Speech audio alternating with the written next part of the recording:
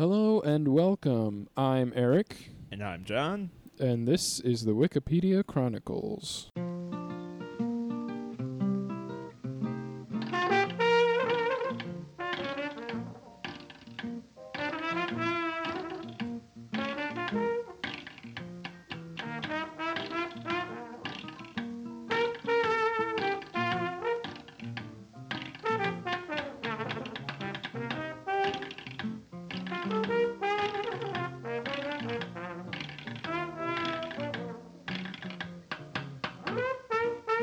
Alright, so this is a podcast where we start with a random article, explore it, and then follow the links and see where it takes us. John, what random article did you happen upon today? My random article is Samuel Paul with 2 L's Andrews. Okay. What about you, Eric? What'd you get? I got Gracie. Just Gracie? Gracie. Okay. Is that like a disambiguation? What are we dealing with? Well, it's not labeled as a disambiguation, but it might as well be. Okay. Because it's like has a bunch of different sections. One is names, and it says Gracie family, Gracie name, Hurricane Gracie. And then there's a heading places, and it says the Gracie Mansion. And then there's arts, entertainment, media, and it says Gracie film, Gracie television film, Gracie a song, Gracie another song. And then there's one on software. And then there's a See Also, which has a different spelling of Gracie disambiguation and another different spelling of Gracie disambiguation. So I don't know why it's not labeled as disambiguation, but that's pretty much what it is. Huh. Okay. Well, I don't have anything as exciting as all of that, because disambiguations are almost invariably more exciting because they were like instant gratification. You get to go to a disambiguation.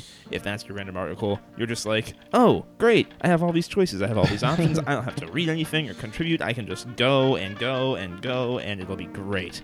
Meanwhile, I have Samuel Paul Andrews. Want to know what he did? He's the first working class man to become a member of parliament in his chosen country, which happens to be New Zealand, which makes him not only, just a working class Joe, but also in one of the least significant countries on Earth. So, I mean, I'm not trying to get too enraged about it here, but at the same time, he's a guy. He got elected. He went from the UK to Australia, and eventually ended up settling in New Zealand, in Christchurch, which is one of like the 3 towns you have an option of settling in when you go to New Zealand. And eventually he got elected in New Zealand. So, yeah, I mean that's really all there is to say about that. Why don't we go to Gracie? All right, I'll check out Gracie. Okay, well, I briefly mentioned the different options or the different things they have listed here, but the Gracie family is a Brazilian family known for their practice and development of the martial arts. Oh, I've heard of them. I've actually watched a couple of their Brazilian jiu-jitsu tutorials. Oh. And they explained, I won't spoil it, but that is a good option, I think. What else do we have? There's Gracie the name, and it just says a given name and a family name. Nope. It includes a list of people with that name. Nancy Gracie. And then Hurricane Gracie was in 1959, affected the Caribbean and United States. Surprise there. I mean, the listeners don't know this, but I've already had my fill of storm talk today. Just how we do things here at the Wikipedia Chronicles. And under places, we have Gracie Mansion, official residence for the New York City mayor. That could be cool. And then the Gracie film is a 2007 American film directed by Davis Guggenheim. And then there's Gracie the television film, which is from 2010 on the life of the British singer Gracie Fields. And then there's a song called Gracie on the album Rockin' with Curly Leads. in 1973 by rock band The Shadows. And then a track on the album Home Cookin' by Jimmy Smith from 1959. And then there's Gracie Software, which is an OpenID server written in Python programming language that serves OpenID identities for the local system PAM accounts. Well, who likes PAM anyway? Well, there's not even any links in that one, so... Yeah, I mean, I don't know why that's there. It's a dead link. Yeah. So, of all of those things, personally, but this is again, of course, based upon my prior knowledge of it, I still have to stick to my guns here and say that I want to go with the Gracie family, the Brazilian family known for their practice and development of martial arts. Hey, I'm cool with that, because we haven't really discussed any martial arts here. Ho, cha, yeah. Yeah, it's a big family. Oh, yeah. It's pretty big now. So as I said, the Gracie family is a prominent martial arts family from Brazil known for their development of Brazilian Jiu-Jitsu. They have been successful in combat sport competitions including mixed martial arts, veil tudo, and submission wrestling events. As a family, they uphold the Gracie Challenge, which promotes their style of modern Jiu-Jitsu, or Brazilian Jiu-Jitsu. Okay, so one part of the Gracie family in Brazil descended from George Gracie, who was a Scotsman. What? Who immigrated in 1826 when he was 25 years old. George was the son of James, the second son of family patriarch George Gracie and Jean Patterson. From George came Pedro, from Pedro came Gastão, who was the father of Carlos Gracie and Helio Gracie. Carlos Gracie and Helio Gracie are in fact 1/8 Scottish. Cool. So they have a Scottish heritage. A little weird. This martial arts family. Yeah. That's then they're in Brazil. Like very, very cross-cultural, this entire concept. So Carlos Gracie is the founder of Brazilian Jiu-Jitsu. He passed Maeda, who was a Japanese a Japanese judoka and prize fighter who was in a circus show that Carlos Gracie's father became intertwined with, and this Japanese guy Maeda basically trained Carlos Gracie in the art of jiu-jitsu.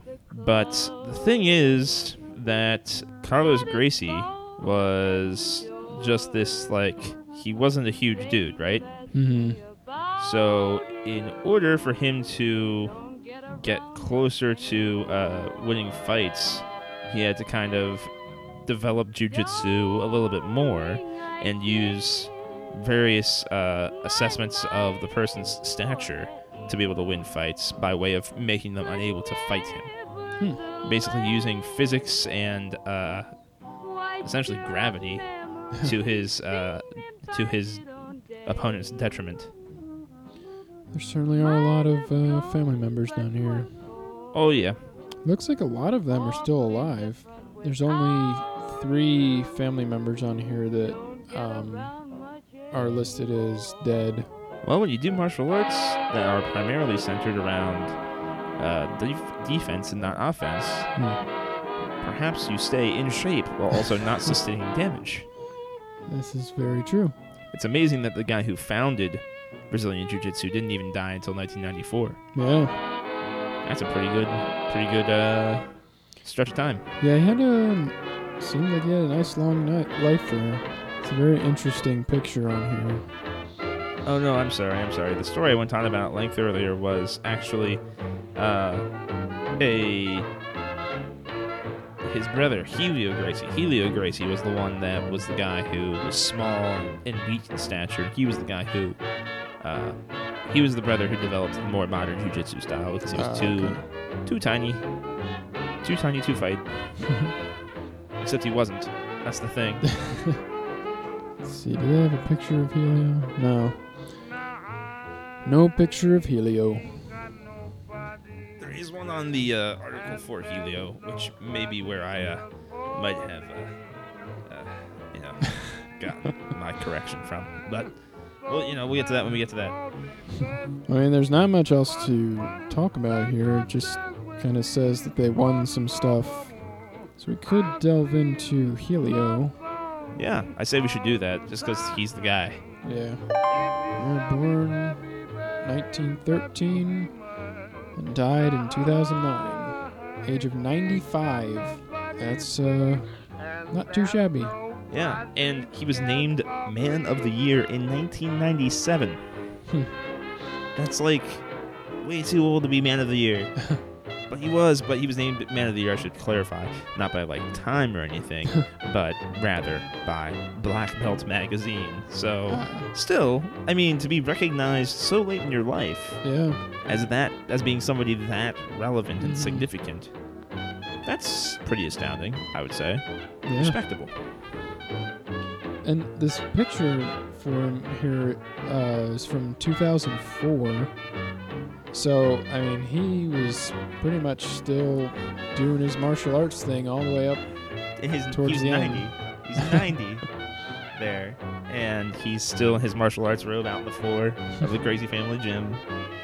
What's kind of cool is that this guy is the father of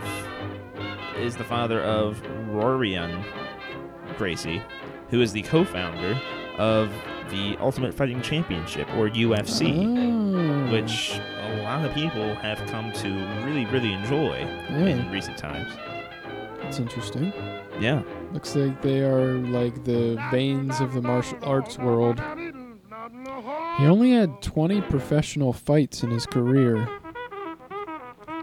I would say that's surprising, but remember that Pacquiao-Mayweather fight that was a huge deal for no good reason? That big boxing match that happened like a couple months ago? Yeah. I was reading up on that, and, boxing's not a super popular sport anymore, but you would still think that for the amount of time Mayweather or Pacquiao have been fighters, that Mayweather would have fought more, because they've both been fighters for like 20 years, right? 37 matches total. Wow. That's like 2 per year, if that. So fighters don't particularly have to have that many official matches anymore. I think most of what they do is practice. Yeah. Kind of like Olympics, like you train for a long time, and then you do like one big thing. Right, and ultimately you do that one thing like once. Yeah. And then you're too old or you're not the best anymore or something happens. It says here he began his fighting career when he submitted professional boxer Antonio Portugal in 30 seconds. What? In 1932. Wow. So let's see, in 1932, he would have been 19 years old. And he took a professional boxer who I'm supposing, given the fact that Helio Gracie is not a big man, is probably like way bigger than him, and he just took him out in 30 seconds time. But then it does say in that same year, he fought American professional wrestler Fred Ebert for 14 3-minute rounds.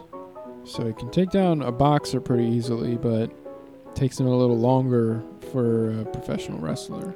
Fortunately, like bars, the professional wrestling time limitation ended the fight before anybody could win. In Brazil, there is a law that doesn't allow any public event to continue after 2 a.m. So that was allegedly why the fight was stopped. However, Gracie was a good sport about it. He admitted that he was stopped by the doctor due to high fever caused by swelling and that he had to undergo an urgent operation the next day. So he was just advised by his trainer that, like, listen, dude, you're pushing your limits. Just, maybe we should quit. And then it looks like 2 years later, he fought another wrestler for 3 10-minute rounds, and the match ended in a draw. So that would have been the second draw in his career. Even though that wrestler, whose name was Wladek Zbyszko, even though that wrestler was almost twice Gracie's weight, the match ended in a draw. That's impressive. Yeah, that's nothing to... Shake a stick at. Yes. Not that you would. 'Cause it's not judo, it's jujitsu. There's no sticks. But then he did defeat a Japanese professional wrestler. What I want to know is this guy's a martial artist. Mm-hmm. What's he doing fighting all these professional wrestlers? And boxers. And people that aren't other martial artists. Yeah. I don't know. Let's keep reading, and hopefully we'll find something where he actually picks on somebody his own profession. Yeah, well, what kind of matchups are these that they're just like, hey, do you fight in some style? Do you fight in some style? Why don't you fight each other? Yeah. How is a boxer supposed to fight a martial arts master? I don't know. It just seems weird that, because you'd think the boxer would have to either, adapt some new techniques, or the martial artist would have to restrain himself to boxing standards. But I don't know. It just seems weird that I didn't know they matched up people. But then again, it's the 1930s, so I'm sure that was a crazy time where yeah, fighting was way more popular back then anyway, so they probably had a lot less standards and stuff. Well, definitely. I mean, every other sport had way fewer safety standards. Just look at the football uniforms from back on that time. They're crazy. Just the open face masks and the soft helmets. Ooh, okay. In 1955, he participated in a 3-hour, 42-minute fight against his former student, and the former student knocked him out with a soccer kick. What was the student's name, Eric? Valdemar Santana.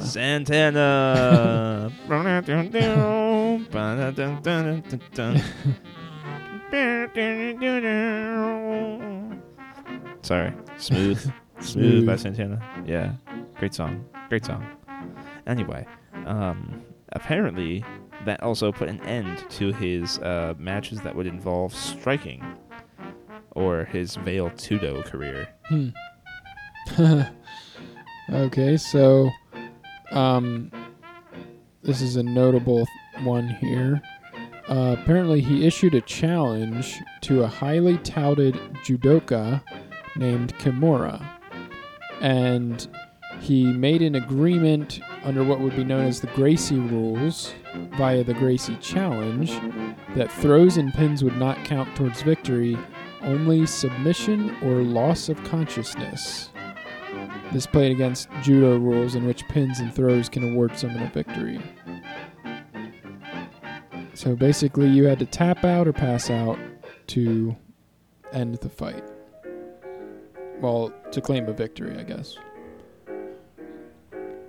But in 1951, Kimura defeated Gracie in a submission judo jiu-jitsu match held in Brazil. During the fight, he threw Gracie repeatedly with ippon seonage. Okay, I don't know what that means, but it sounds pretty brutal. Well, apparently it's a one-arm shoulder throw. Damn. An ouchi gari. Sounds like it hurts. Or it's a major inner reap. That's what it says. Or there's uchimata, inner thigh throw. Harai gashi, sweeping hip throw. Oh, no. And osoto gari, major outer reap. Man, Gracie refused to submit during that whole fight. And he actually was rendered unconscious early in the bout by a choke, and once he was released by the choke, then the bout continued. So, but Kimura did eventually win by other means, even though technically he would have won right then and there. But Helio liked to fight too much. Helio would not give up. Helio, who loved fighting. Oh, we got some last words here. His last words before he died were, "I created a flag from the sport's dignity. I oversee the name of my family with affection, steady nerves, and blood. Not bad.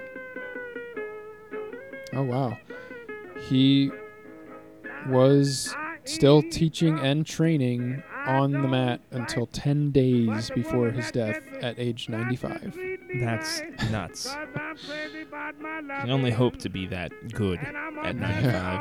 That you're still able to do that stuff. Wow. Mm-hmm. I mean, he's a fighter. You think about how short-lived people who play football or boxers tend to be. The fact that he was still instructing fighters at that age. On the mat. On the mat. What a guy. Yep. He definitely must have known how it was done. How to keep living. Keep on living on. Okay, so I think that's enough of us waxing this guy's ego in the grave. We can go ahead and move elsewhere. Yeah. Where to go? Could go to one of these moves like the Ouchigari. I want to figure out what an Ouchigari is. Let's see. I mean, I know what it is. It tells you, but I mean, still. Okay. Ouchigari is one of the original 40 throws of judo as developed by Kano Jigoro.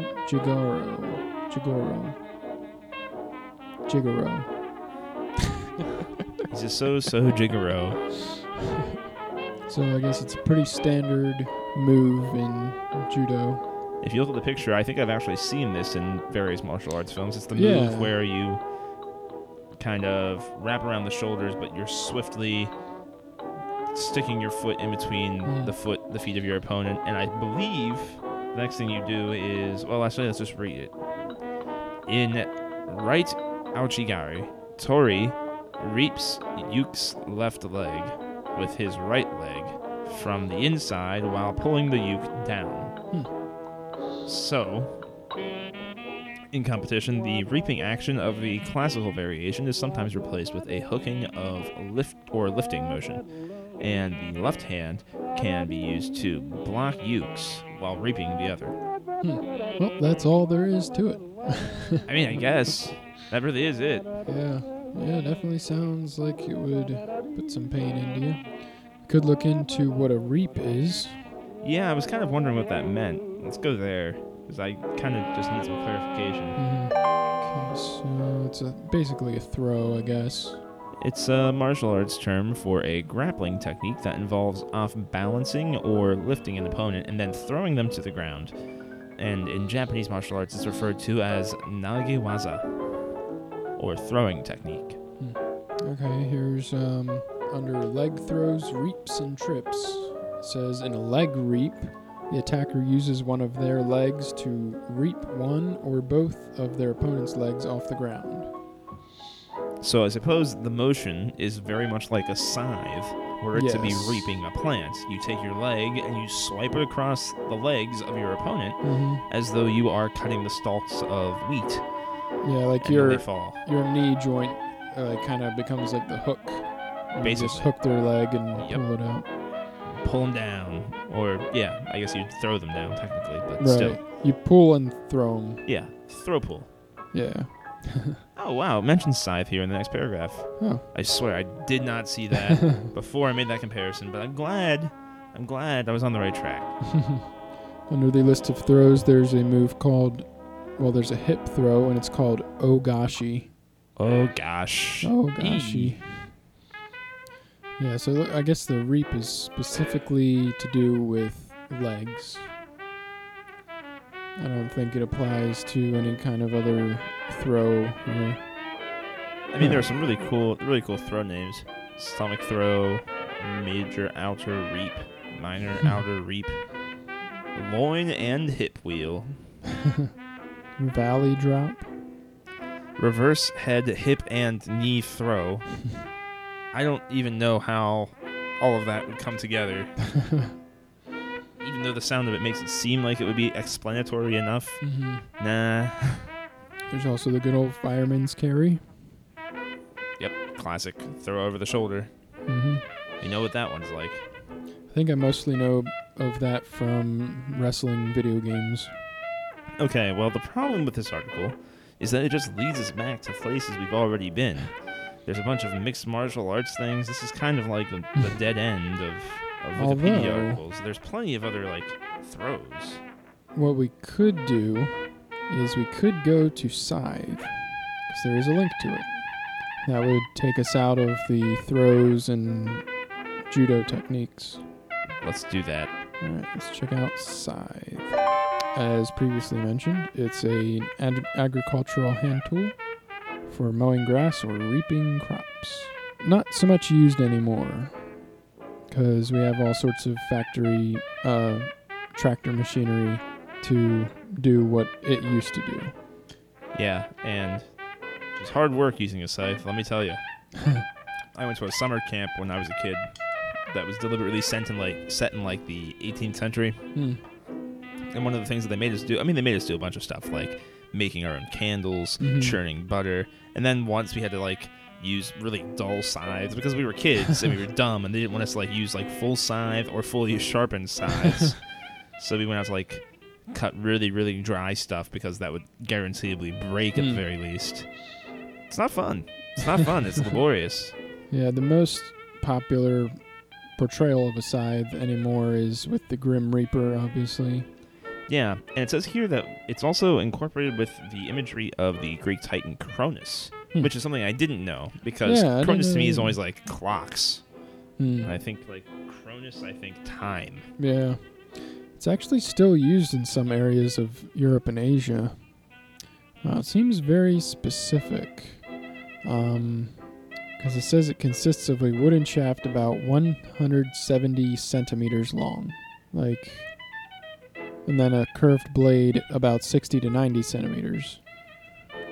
So, you'd think that they'd make different sizes. You would suppose. For different crops, you would think there might be utility for having not a standardized size of blade. You would want to have something that would be a little more practical. And the specific handle part is called a snave, a snaff, a snathe, or a sned.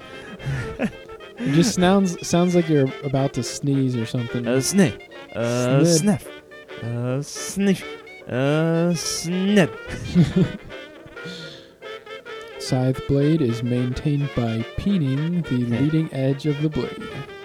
So there are specifically made scythes for mowing fine grass, and in those instances, the bevel is made almost as thin as paper. Wow. That's kind of impressive for a metal blade. Yeah. And it says that once you do have a blade established, you do maintain it very frequently with honing or with whetstone or rubber. And peening over and over is necessary to recover the fineness of the edge, which you would desire, of course, while you were harvesting. It gets into the history here. Apparently it was invented in about 500 BC and appeared in Europe during the 12th and 13th centuries. And originally it was only used for mowing grass. Really. What? Really? This was the world's first lawnmower, is what you're saying. Interesting. And I guess they developed that hand mower thing with all the blades, and you just push it. Yeah, but they still had uses for a scythe, just not that. Yeah. Particularly, it's helpful for reaping grain. Although now, again, combine harvesters have replaced the scythe in the farmer's field. Yeah. So apparently there's an international scything competition held things that we find at Gorico. The international councils and competitions we find on this show. Oh my word. Yeah, people from Austria, Hungary, Serbia, Romania, and Asia appear to showcase their culturally unique method of reaping crops. Hey, when you're in the mountains, you gotta get it done somehow. Yep. The Norwegian municipality of Hornindal has 3 scythe blades in its coat of arms. It's kind of cool, but given what the scythe has come to mean, also a little unsettling.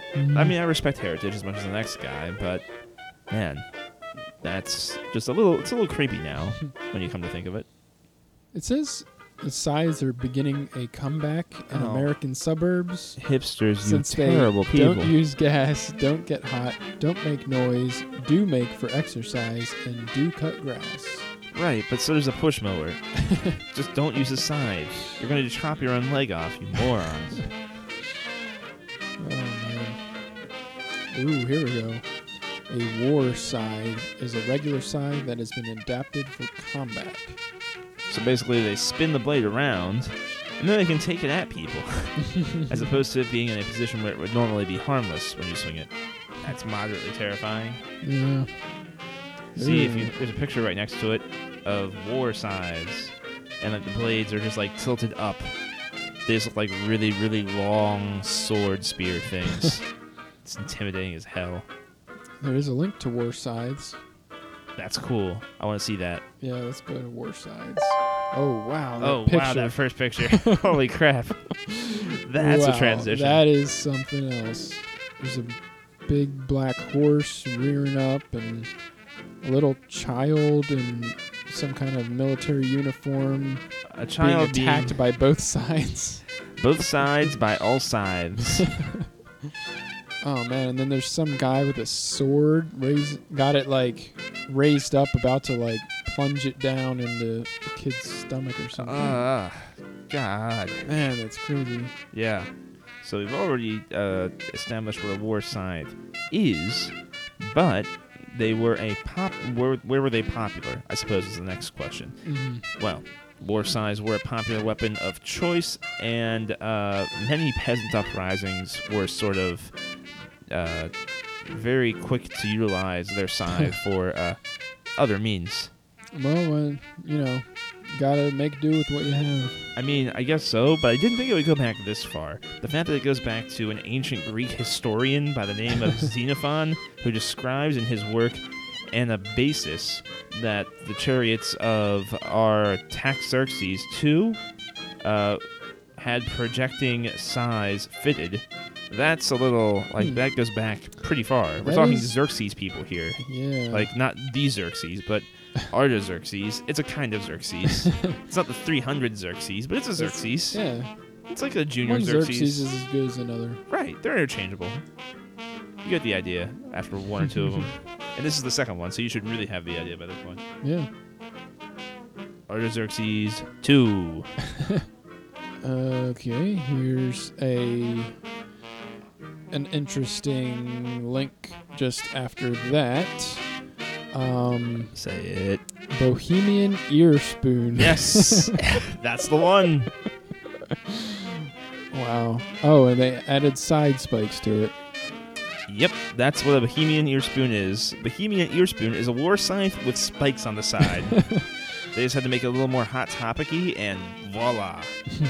I don't know how it became... I want to know how it became known as a Bohemian ear spoon, though. Like, do people have that much trouble reaching each other's ears? Or, like, do they think that there's that much distance in there? It's like... Or maybe the spikes. Maybe the spikes were the ear spoons. I don't know. Yeah, could be. I really don't know what ears have anything to do with it. Or spoons. Well, we can always check it out. Let's check it out. So when you come across a Bohemian ear spoon, how can you pass that up? I don't think you can. Oops, we've made a mistake. It's a stub. It is a stub. We've been stubbed. Well, we have 3 options from here. We have pole arm, spearhead, or boar spear. Oh, well, boar spear sounds like a boar. I can tell because I started to think about it and I immediately started yawning. Well, the spearhead sounds a lot more interesting than a pole arm. Right, because we know what a pole arm is, but a spearhead may have like a history to it. Yeah. Well, we always hear about like Indian arrowheads. It's similar. Yeah, exactly. Well, looks like spearhead is the one. Because they don't really... Oh, no. Oh, no, we went to Wiktionary. It's Wiktionary. No, this is verboten. This is against CWC policy.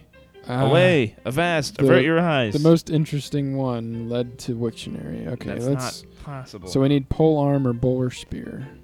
Okay, fine. We'll go with boar spear. Because at least then we still get spear. Okay, close. All right. It's not too much bigger, but guess what? A boar spear is used for boar hunting. Who knew? And it looks like a spear. Wow. So, yeah, it's a popular weapon of war from like ancient times up until about the Middle Ages. There's still a variant of it in use in battle in the 15th century, but after that it kind of went by the wayside. All right, so from here we can go to Allspice. Like allspice?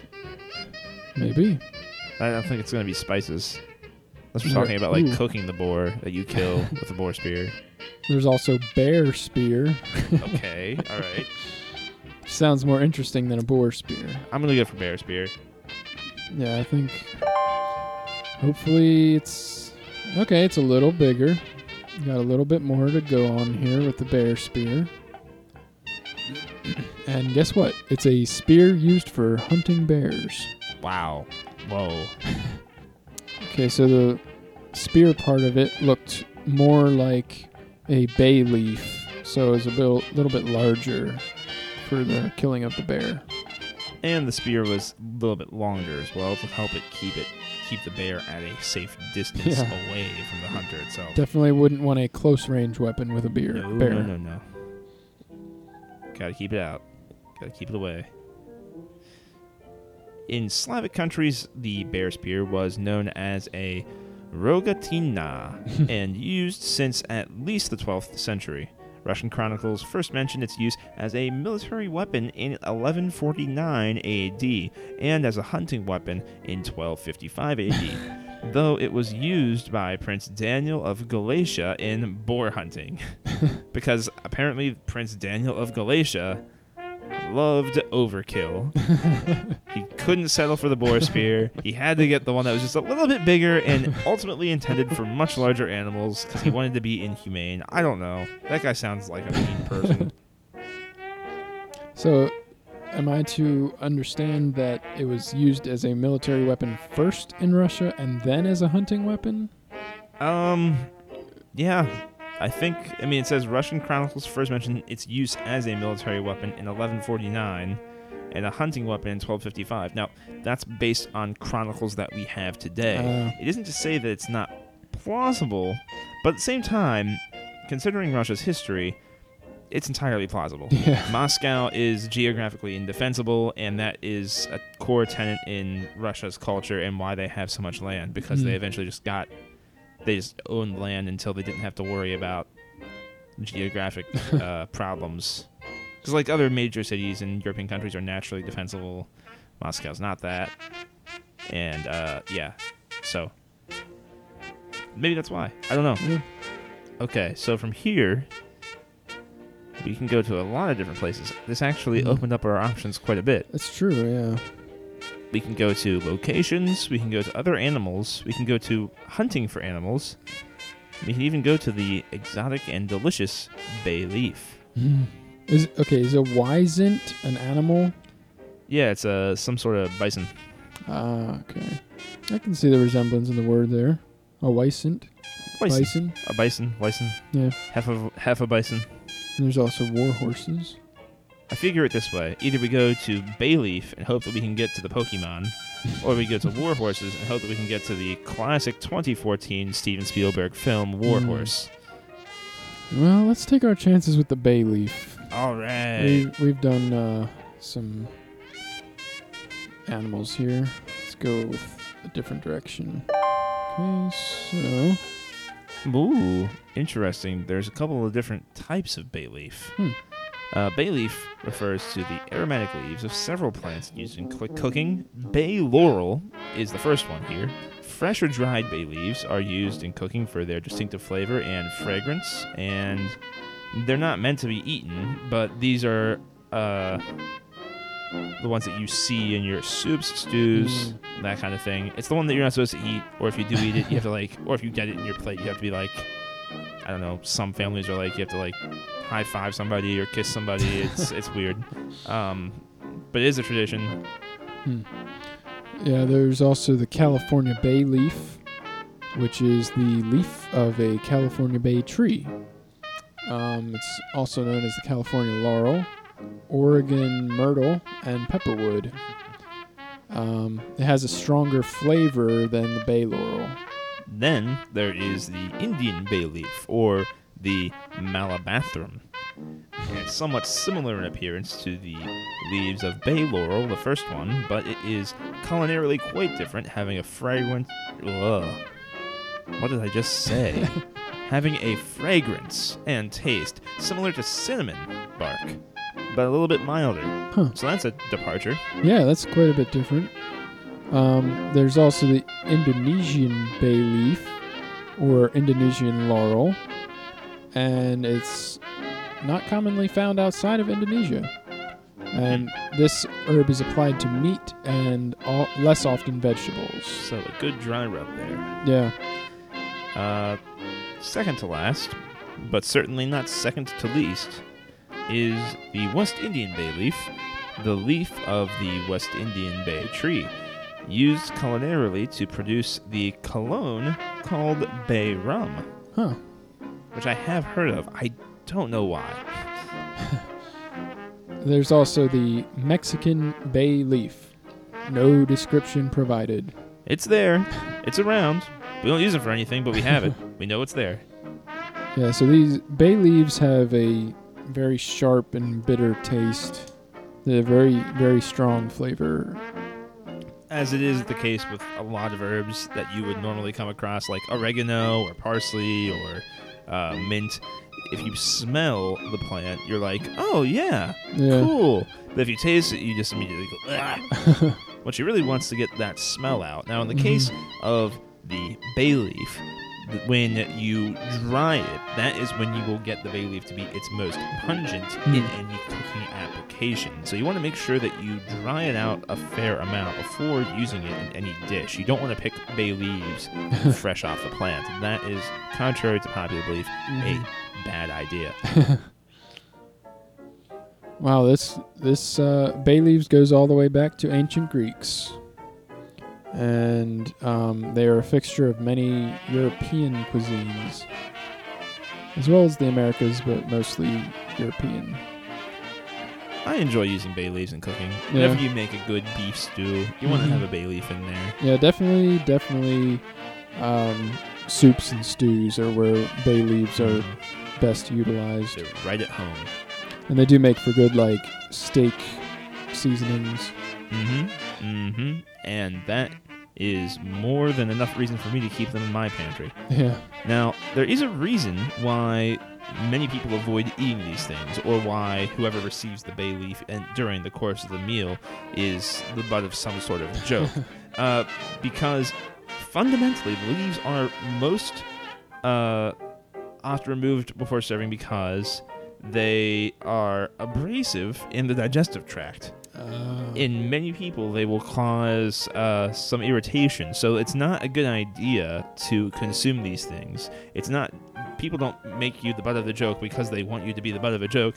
They make you the butt of the joke because you really shouldn't eat that. They're trying to give you a good hint. Yeah, I think it's a good rule of thumb that if something has a very, very strong flavor or smell or taste, it's a good idea It's a good idea to be cautious with it. Exactly. Like, you have your salsas and all sorts of hot, tamales. spicy... Hot tamales.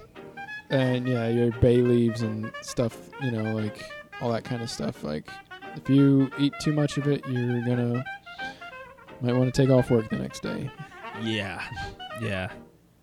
Don't want to be impolite, but that's entirely true.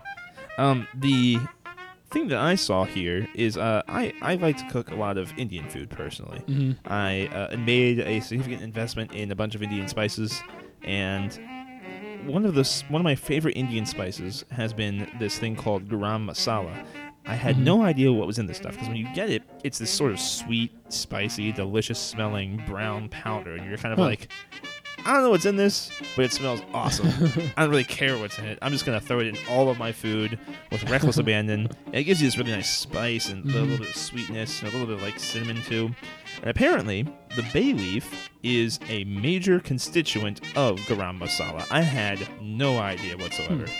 So I've been eating this stuff that you're not supposed to eat for, I don't know. It's been at least like a year and a half now since I started doing this. So, I mean, the more you know, right? That's why we're here. We're here to educate not just the world, but ourselves.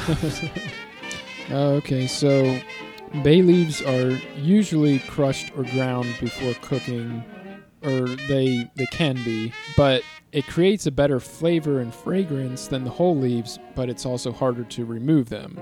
So they are usually put in a bag or tea infuser to get the flavor out, but not leave the leaves in. Wow, they're that bad for you to eat? Oh my word, what have I been doing to myself? Oh, it says ground bay laurel may be substituted for whole leaves and does not need to be removed, but it is much stronger due to the increased surface area. Oh, well, you know what? That's fine. Because ultimately, I think at this point, the benefits of bay leaves being there far outweighs the benefits of them not being consumed. Yeah. Like, I don't see the reason to exercise caution. And here's another good reason to keep bay leaves close to you at all times. Bay leaves can be scattered in a pantry to repel meal moths, flies, roaches, mice, and silverfish. Oh. And I, for one, not a big fan of the silverfish. Like, I don't mind them as creatures, but when I see them in my pantry, that's when all bets are off. It says that bay leaves are an active ingredient in killing jars. I'm not sure what a killing jar is, but there is a link. Yeah. Interesting. Crushed, fresh young leaves are put into the jar under a layer of paper, and the vapors they release kill insects slowly but effectively and keep the specimens relaxed and easy to mount. The leaves discourage the growth of molds, and they are not effective for killing large beetles and similar specimens, but insects that have been killed in a cyanide killing jar can be transferred to a laurel jar to await mounting. Oh, man, I don't even know what any of that is. I think they're saying, like, if you want to immobilize and kill off an insect for the purpose of being able to put it in one of those little glass cases where you have like the insect like and then like the species name underneath it, like you have it like pinned to a piece of styrofoam for some sort of museum exhibit.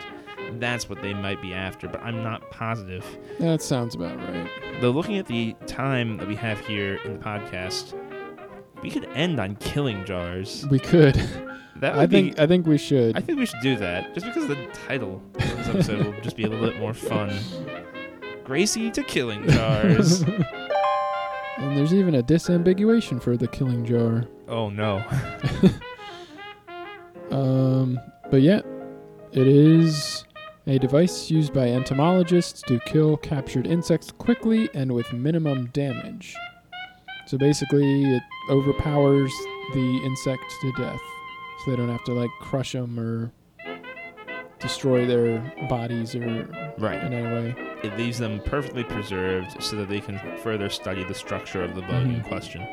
So, the jar, typically glass, must be able to be sealed, and one design has a thin layer of hardened plaster of Paris on the bottom to absorb the killing agent. The killing agent will then slowly evaporate, allowing the jar to be used many times before needing to refresh the jar. Wow. The most common killing agents are ether, chloroform, and ethyl acetate. Oh, so we're literally like chloroforming these bugs. Yep. Okay. A little strange. And also cyanide. Various forms of cyanide. Hooray. I don't know. I feel like if you can use a bay leaf, that would be preferable to chloroform or cyanide. I would think so. I mean, it seems a little bit more humane, at least. I mean, ultimately, we're still killing them, so I mean, yeah, it's 6 one way, half dozen the other, if you ask me. But I just like the idea of the bay leaf more, I suppose. Yeah, it's from nature. It's like this is supposed to happen. Plus, it leaves a better smell, I'm sure. Oh yeah, if we like it, Well, yeah, which I think we do. I think so. I mean, it's a nice smell. I like herbs. Yeah. Herbs in general are good.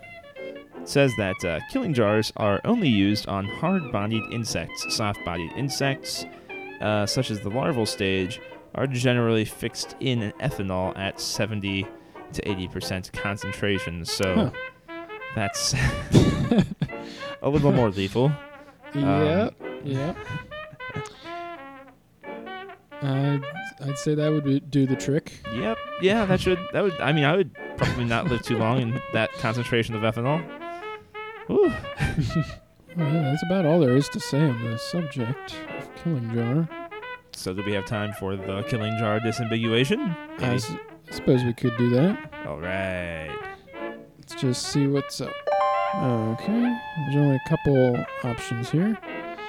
The Killing Jar, which is a song written, produced, and recorded by Susie and the Banshees.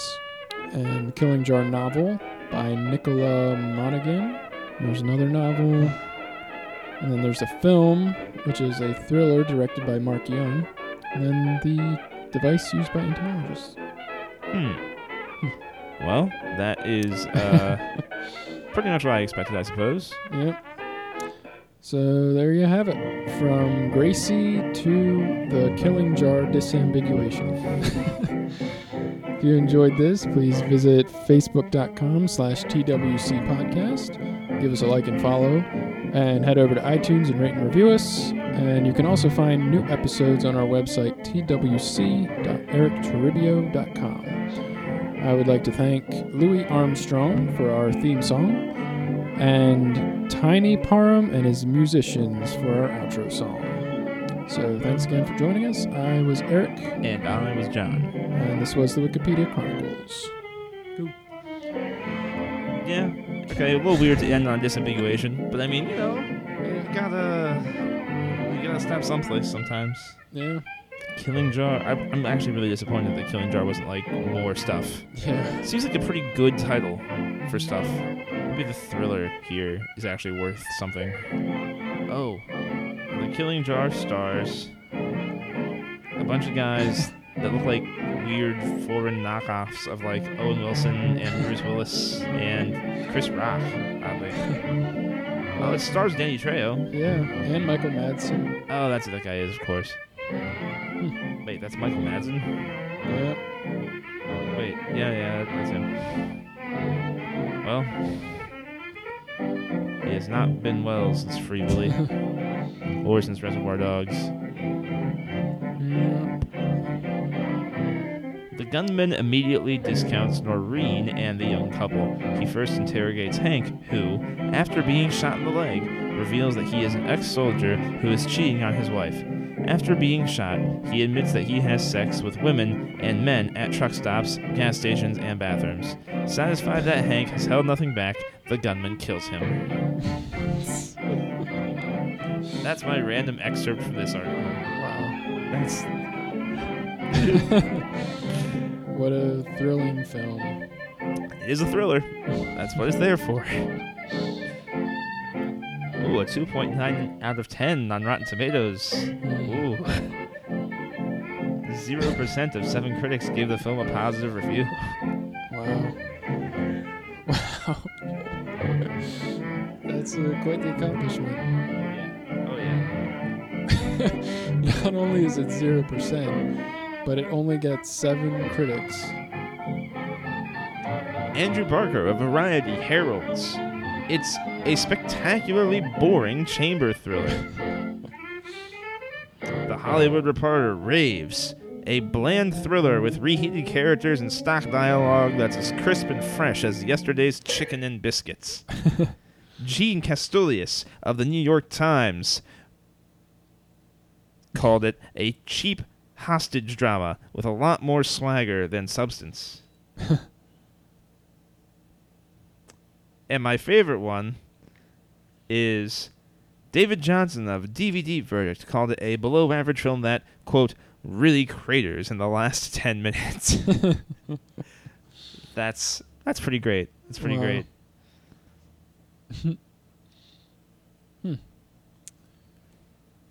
Who would have thought?